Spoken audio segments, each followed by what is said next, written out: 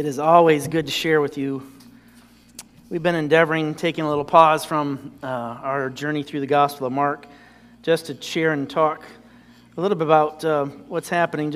And all this is coming from just questions and conversations I've had with many of you. What do you do when the world's in chaos? How do you respond? So this morning, it really comes down to this. We started out with, well, how do you do that at the beginning? The first one we talked about was the first message. How do you deal with that as you know Jesus Christ? It all begins with the gospel. It all begins with you and your relationship with Jesus Christ and the gospel of Jesus Christ that redeems you, that saves you. There is no other name under which you can be saved in this earth or anywhere else, no matter where that might be, other than the name of Jesus Christ. And so we've come to a place now where we want to try to expand, to remember to think that if the gospel is just this, if it's just you and Jesus, your view of the gospel is way too small. And so this morning it's, what do you do when the world around you is in chaos? Now I was reminded this morning of some of the chaos, and it made me laugh about, remember, kids in diapers and all the stuff when they were little? And I'm on the beautiful side of that mountain because I have grandkids now. It's awesome. But it's chaotic, isn't it? When all you think the diapers are just never going to end, right? That's a good chaos, by the way. Even when it's hard and when you're in it, I get it. That's not the chaos we're talking about. The chaos is what we see in culture. The chaos is when you see righteousness and unrighteousness and what transpires. And so what it comes down to is either Christ or chaos. The question that we've been asking, there might be a few more questions you've been considering, such as, are those the only two choices? Is it just one or the other? Is there more choices? Well, I would say there's varying degrees of one side of that to the chaos, but Christ is ultimately the only choice that there is. Are there those who desire chaos over liberty? Are there people like that? Is the liberty that I have in Christ, is it so offensive to someone else that they would prefer the chaos than Christ? Who decides, by the way? Who defines the terms? And is there anyone in control of this at all? Has there ever been a time when the world has not been in chaos? 1 Samuel 2:30 says this. This is God speaking. For those who honor me, I will honor. Those who despise me, I will lightly esteem. You see this same concept in Proverbs 14:34. The righteous or righteousness exalts a nation, but sin is a reproach to any people. From the outset, the premise that we decided that we are moving from was, as a people, as a body, as a group of Christian people, it's that Jesus is the Son of the living God, the creator and sustainer of all of life.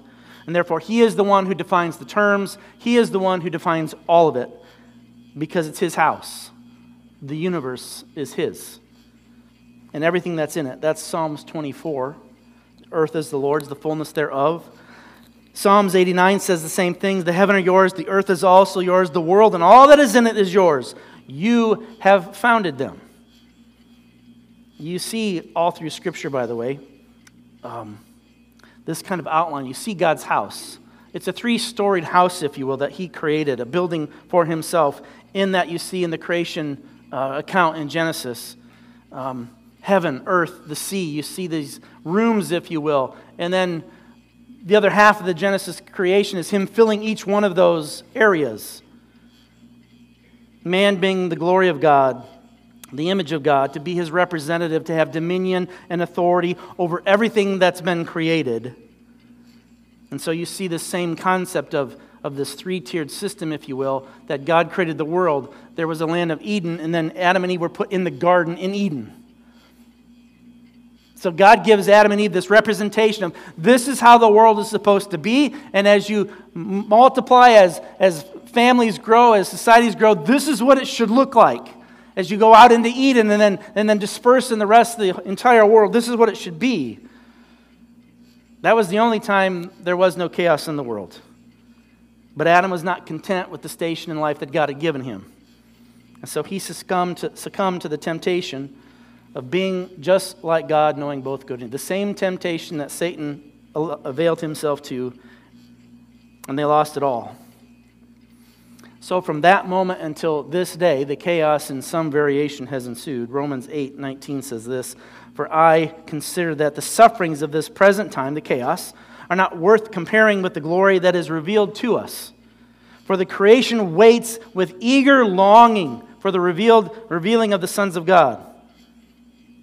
The creation was subject to futility, not willingly," which is always interesting, "but because of him who subjected." Who is that? Who's the one who subjected? I can't even talk.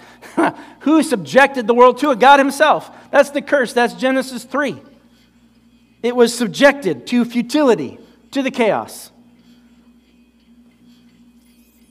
That creation itself will be set free from its bondage of corruption to obtain freedom of the glory of the children of God. For we know that the whole world, all of creation, has been groaning together in the pains of childbirth until now. That's a long time.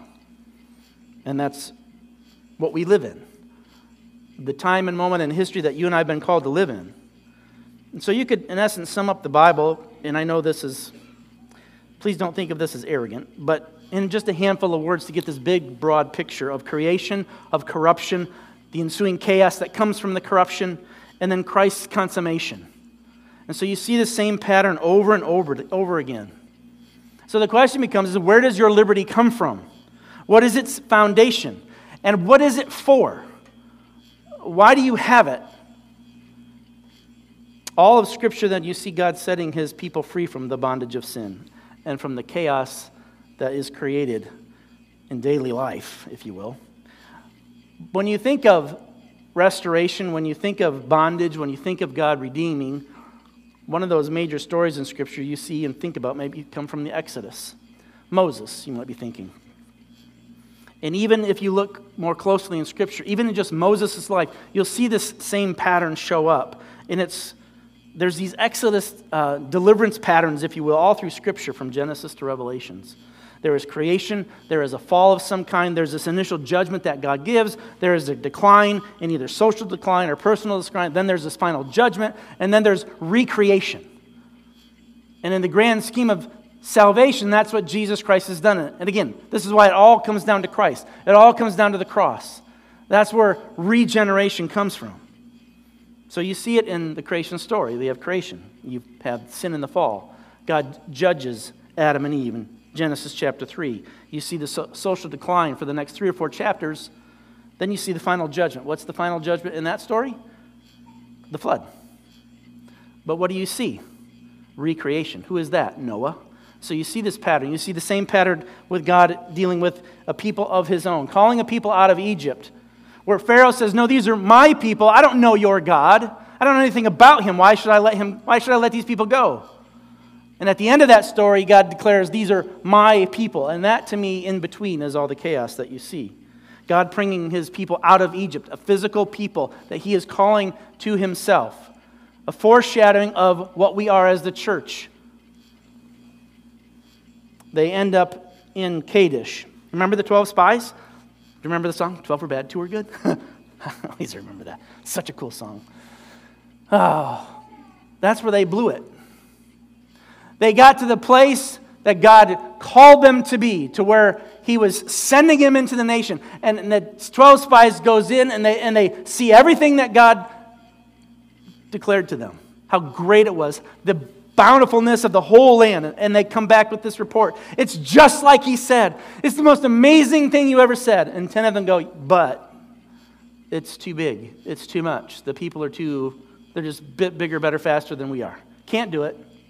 And so they sinned. They feared man rather than God, right? So what's the initial judgment? The initial judgment is God bounces them right back into the wilderness. And for 40 years, the decline happens until the final judgment of that generation that came out of Egypt died in the wilderness, not ever seeing the promised land. And then you have recreation, freedom, liberty in Joshua as he begins the conquest of the nations. The whole point of that, and Exodus is a phenomenal study, is that the foundation of liberty is founded in no one else other than God himself. It takes the form of salvation in Jesus Christ. and to a lesser form what we know and come to understand, at least as a nation, when we are so inundated with it all here in this country because it's just who we are. It's hard to get outside of that for us. But it is a lesser form to be lived out in that sense. See, theology is the fundamental to liberty that you and I have. It's true to who we are as a people, as an American nation. But what is it for? What is your liberty for? And what are the results? All the revolutionaries, it seems, of our day that we hear about now talk of how evil America is and its foundations and where it was endowed from and all of those things that you hear. But they seem to forget we're not the ones who created it. We were importing it back over from Europe, namely England. The Magna Carta and all of those other documents that were created so long ago. And even our founding fathers, if you read and listen to some of their own stories, they were, I would say, reluctant revolutionaries. They would have been fine with England had they not done their job. See, history is full of revolutions. They're a dime a dozen. But rarely, if ever, does it lead to true liberty. In fact, I would say the revolutionaries of today, in our time, the secular version, it looks more like the French Revolution. But you can see where liberty shows up in the book of Exodus. You can see what God has done in our attempt in this nation to try to live something like that out. And you and I have been the benefits of that for quite some time. But what are the results? What is it for? What are you to use this liberty that you have for and to be blessed by it here in this place? Let me just give you a few, and we're going to settle on one at the end. First is this. You are now free to be His people. In Christ, the liberty that comes through salvation, you are to be His people. Numbers 15, 41 says this. I am the Lord your God who brought you out of the land of Egypt to be your God. I am the Lord your God. In Christ, the salvation that He gives, you are now free to be His people. Why is that so significant? Because before, without Him, you were not free to do anything. The only thing you knew was darkness. The only thing we knew was sin. That's all we knew. That's all we had. Until God calls. And you are now free to be His people. Free to be redeemed. Free to know Him. Free to serve Him. Leviticus 25.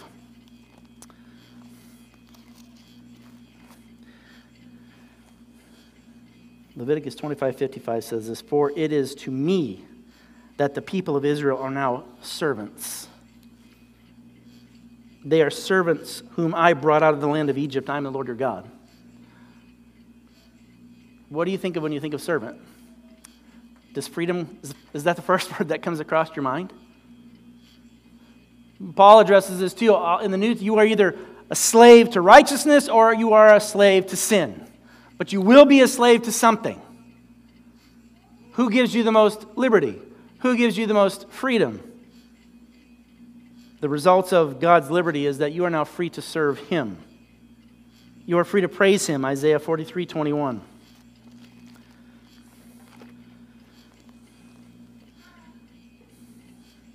Remember these things, O Jacob and Israel, you are my servants.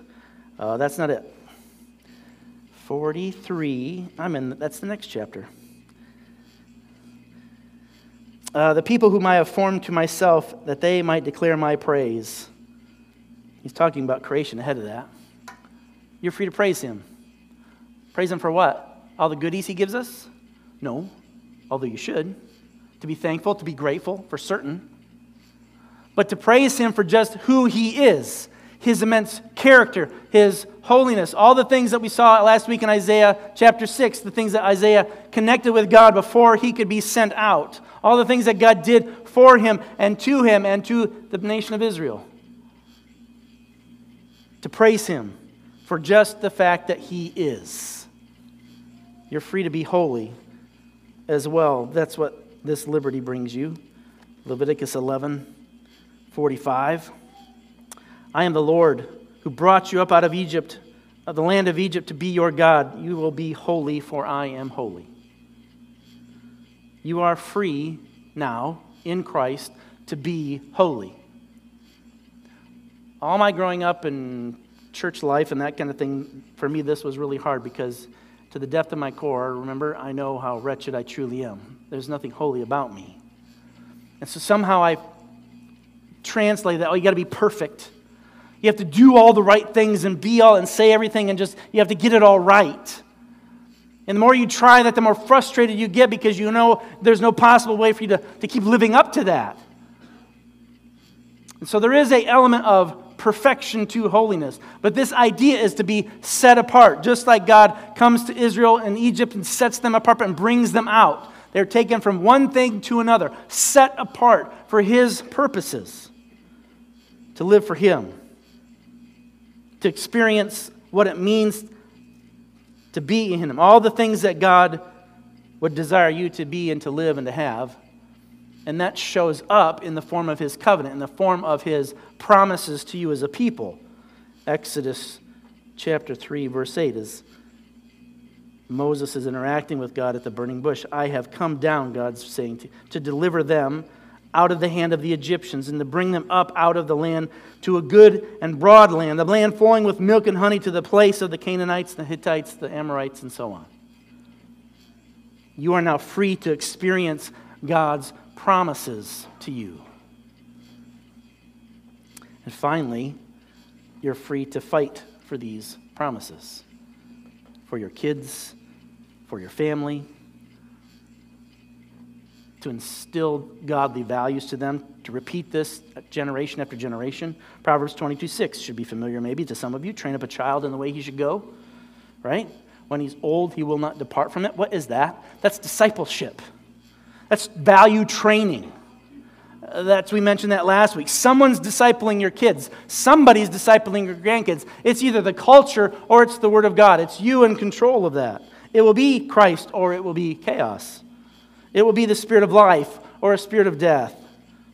And that's what I see right now, I guess, as a nation. Can you live without Disney? Can you trust them with their values to your children or your grandchildren? According to Disney, I shouldn't be amazed, but I am. I'm always like, wow, that is just, as you study, as you prepare to do that, to bring a message, and then all these things happen in culture, it just amazes me that this is kind of where we are. But according to Disney and other corporations, and certainly the highest levels of our government, it is now moral, good, right, appropriate to indoctrinate your children to gender fluidity, sexual orientation at the earliest ages possible. That was this week.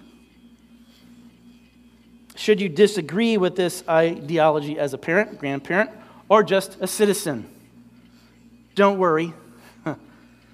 The Department of Education is currently evaluating whether or not this law that was passed in Florida violates the civil rights law, where they can now, they won't, but whereby they can discover if they can or if it's possible to take your children away from you, so that some bureaucrat or some bureaucracy can now tell your child that he is a she and she is a he, because you as a parent are in violation of their civil rights.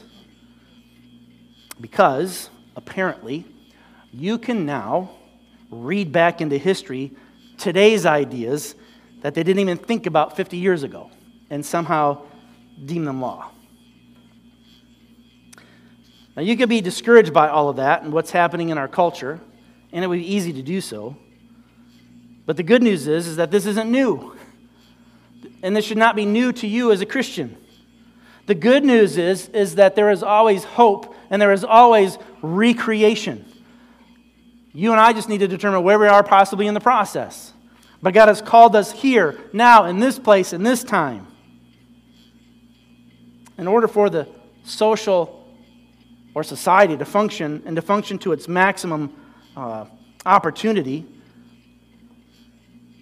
liberty in its spiritual sense is the foundation to all of that. The only meaning you can gather from that is from the church. That's the recreation taking place. The spiritual, in other words, precedes and determines the social structure, the social norms, the social traditions, and that's what we've had for so many years that have allowed liberty, that you and I understand it in a civil sense. So liberty or freedom is gained or lost on the condition of obedience to God's standards, His moral law, or they will be forfeited in rebellion to His law. And let me just make this caveat here.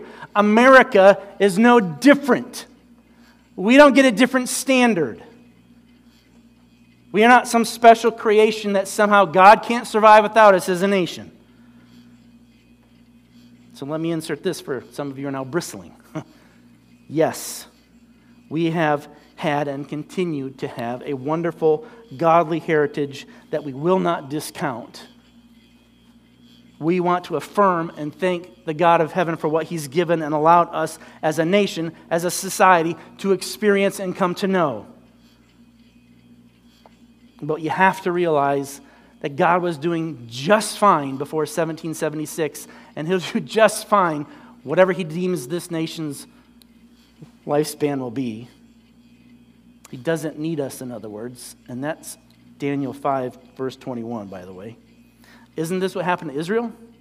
Isn't this what you see? No army could stand against them as they came in. There wasn't one. The only way to defeat them was from the inside out. The only way their enemies finally understood how to deal with this nation that no one can stand against was to get them to worship something else other than the one true God. Because they knew at that point the one true God would have to judge them, and He did. What's this nation going to look like? I have no idea.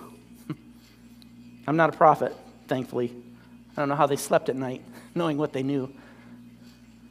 But given the direction we are going in, that the people in power who are jettisoning God's revealed standard for their own, the ones that now call evil good and good evil, turning morals and ethics completely on its head, it doesn't end well unless there is a recreation, unless God intervenes and calls the people to Himself. See, when all the appropriate institutions in a civil society, systems, values, traditions for that society, in other words, all the Romans 13 things that you read there that Paul describes of what it's supposed to be and what their role and responsibility is, when those good things get tossed out the window, what takes their place?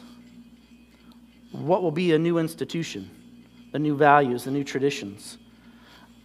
I think it's clear at this point in our history, and this past week for certain, it's just revealed what many of you already knew, where this is headed.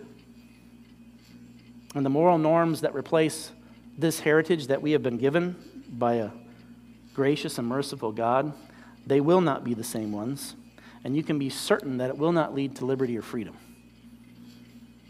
If you and I have an understanding and a biblical understanding of what liberty and freedom it means in God's and responsibility and what liberty is for, based on God's standard, when that gets lived out in a society, then the need for civil governance is lessened.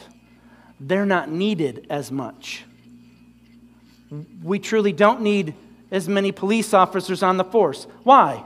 Because I'm not stealing your stuff. You're not stealing mine. Right? Oh, but you're thinking, Pastor Dale, that's pretty utopian. It is. I understand that. We're very sinful people. There's a need for those wonderful people who put their life literally on the line. But when you come as a nation, as a people group, and live life as best you can in as meaningful a way as you can as on God's standard, civil governance, the power that they wield, lessens, and that's what scares them to death, I believe. They lose their power. It can really make you fearful, I think, if you don't know God, if you have not dealt with Him on a personal level, if you've not come to Christ, if you've not come and understood salvation in Him. But even if you have, even then it seems hard to understand the righteous of a nation suffering right along with the unrighteous. Even though you know that Christ is in you, even though you know the well-being and your eternal security, if you will, even though you know all of those things, it's still hard. And there's still a cost in choosing in the day-to-day life that you and I live. And this is where this shows up. This is where we are, where you think the gospel has to be bigger than just me and Jesus. It has to affect every aspect of life, of government, of entertainment, art, music, all of it gets permeated. Education. Choose whom you will serve this day, but for me and my house, we will serve the Lord. Joshua came to the same conclusion in dealing with the nation of Israel.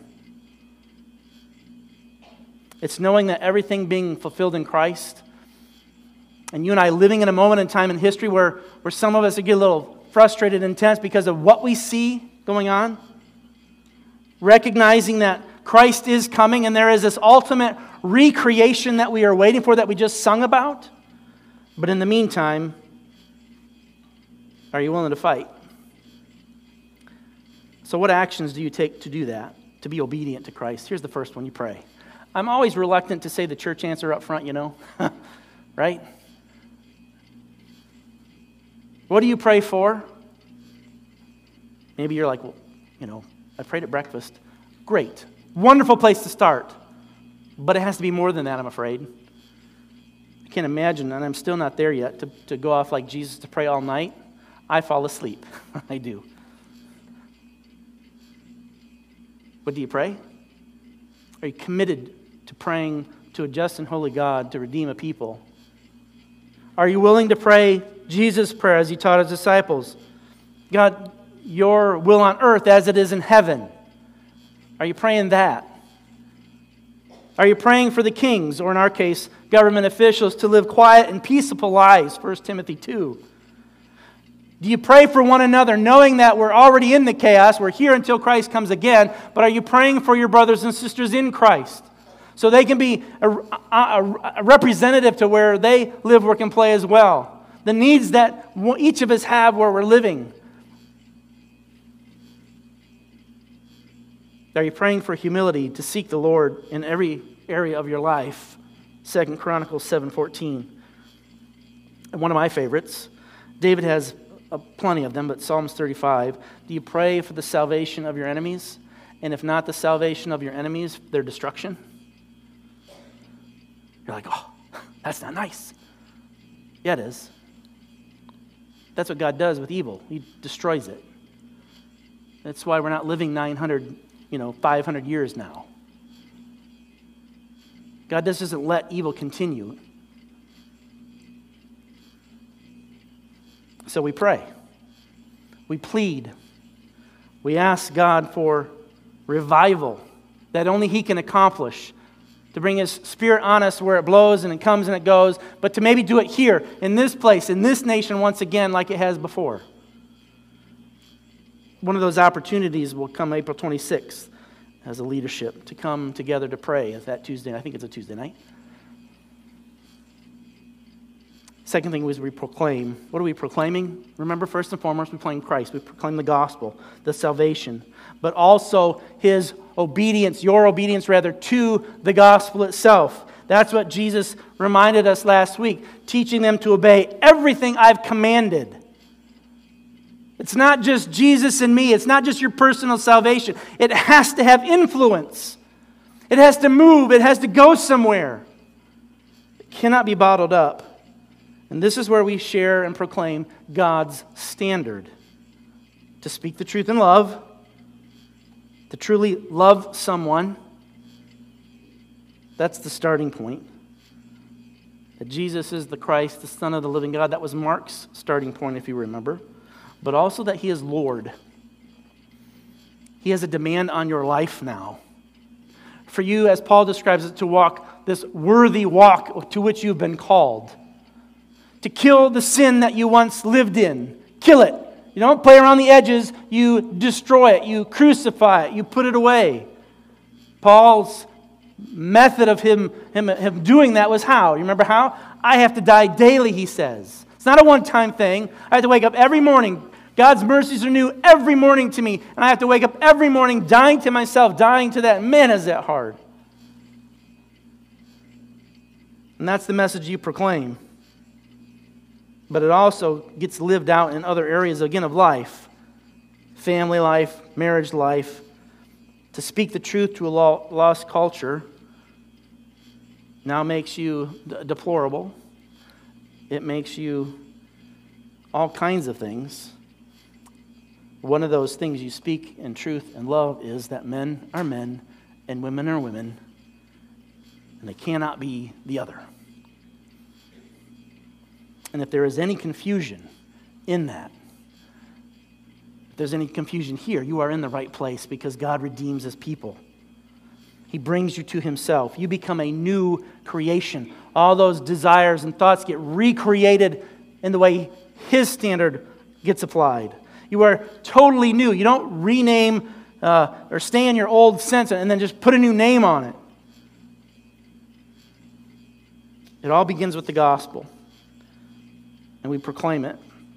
When you proclaim it, you have to be prepared. Be a prepper. Oh, come on, I know some of you watch that show.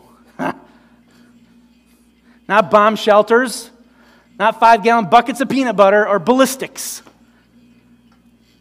I know some of you like the ballistics, but no. You start spiritually prepping. That's first and foremost. That's primary.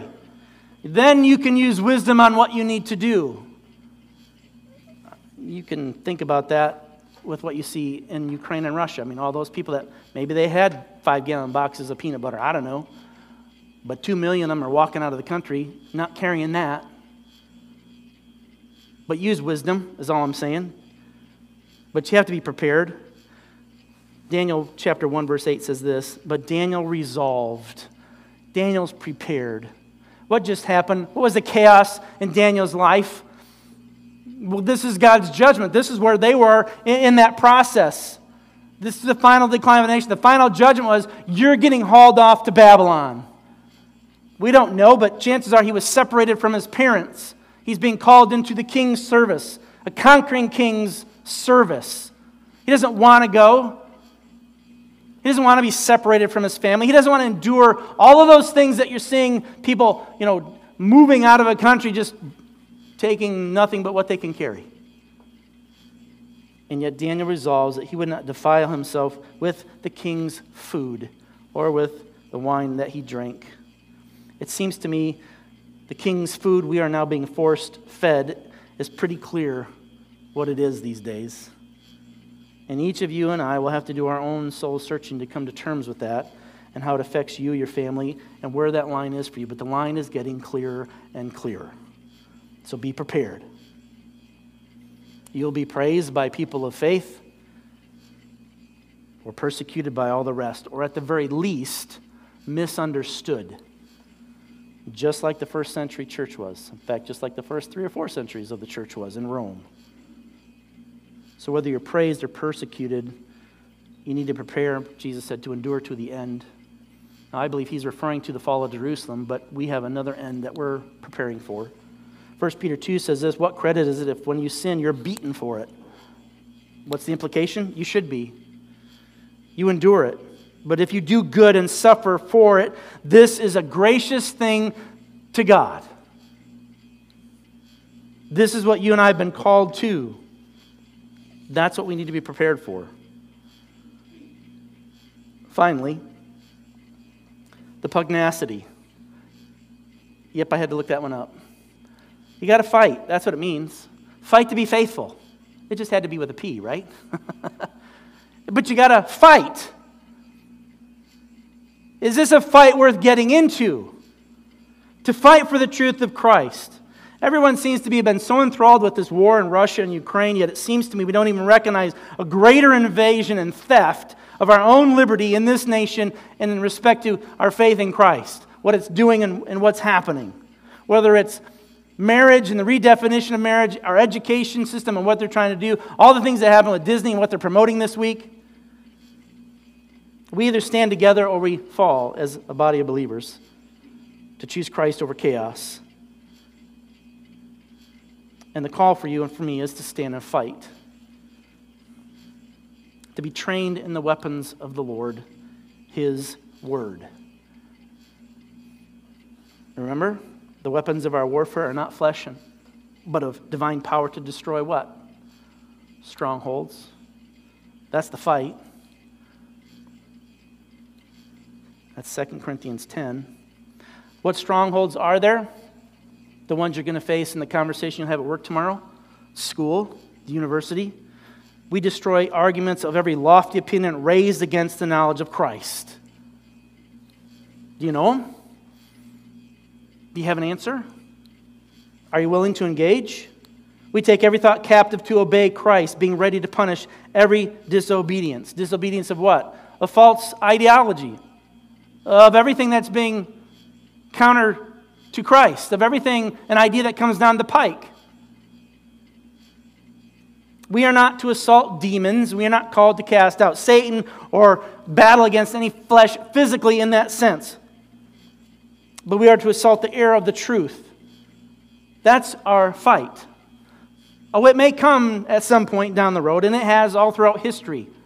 And you're seeing it lived out just in an awful way, because that's what war is in Ukraine and Russia. But we destroy arguments.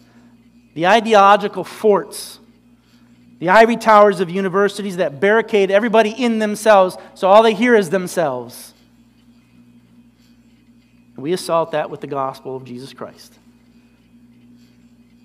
We take every human, satanic thought, or so-called wisdom of this age and are meant to destroy it, to scale the ivory towers in a rescue mission for those inside who believe the damning lies that they're being taught.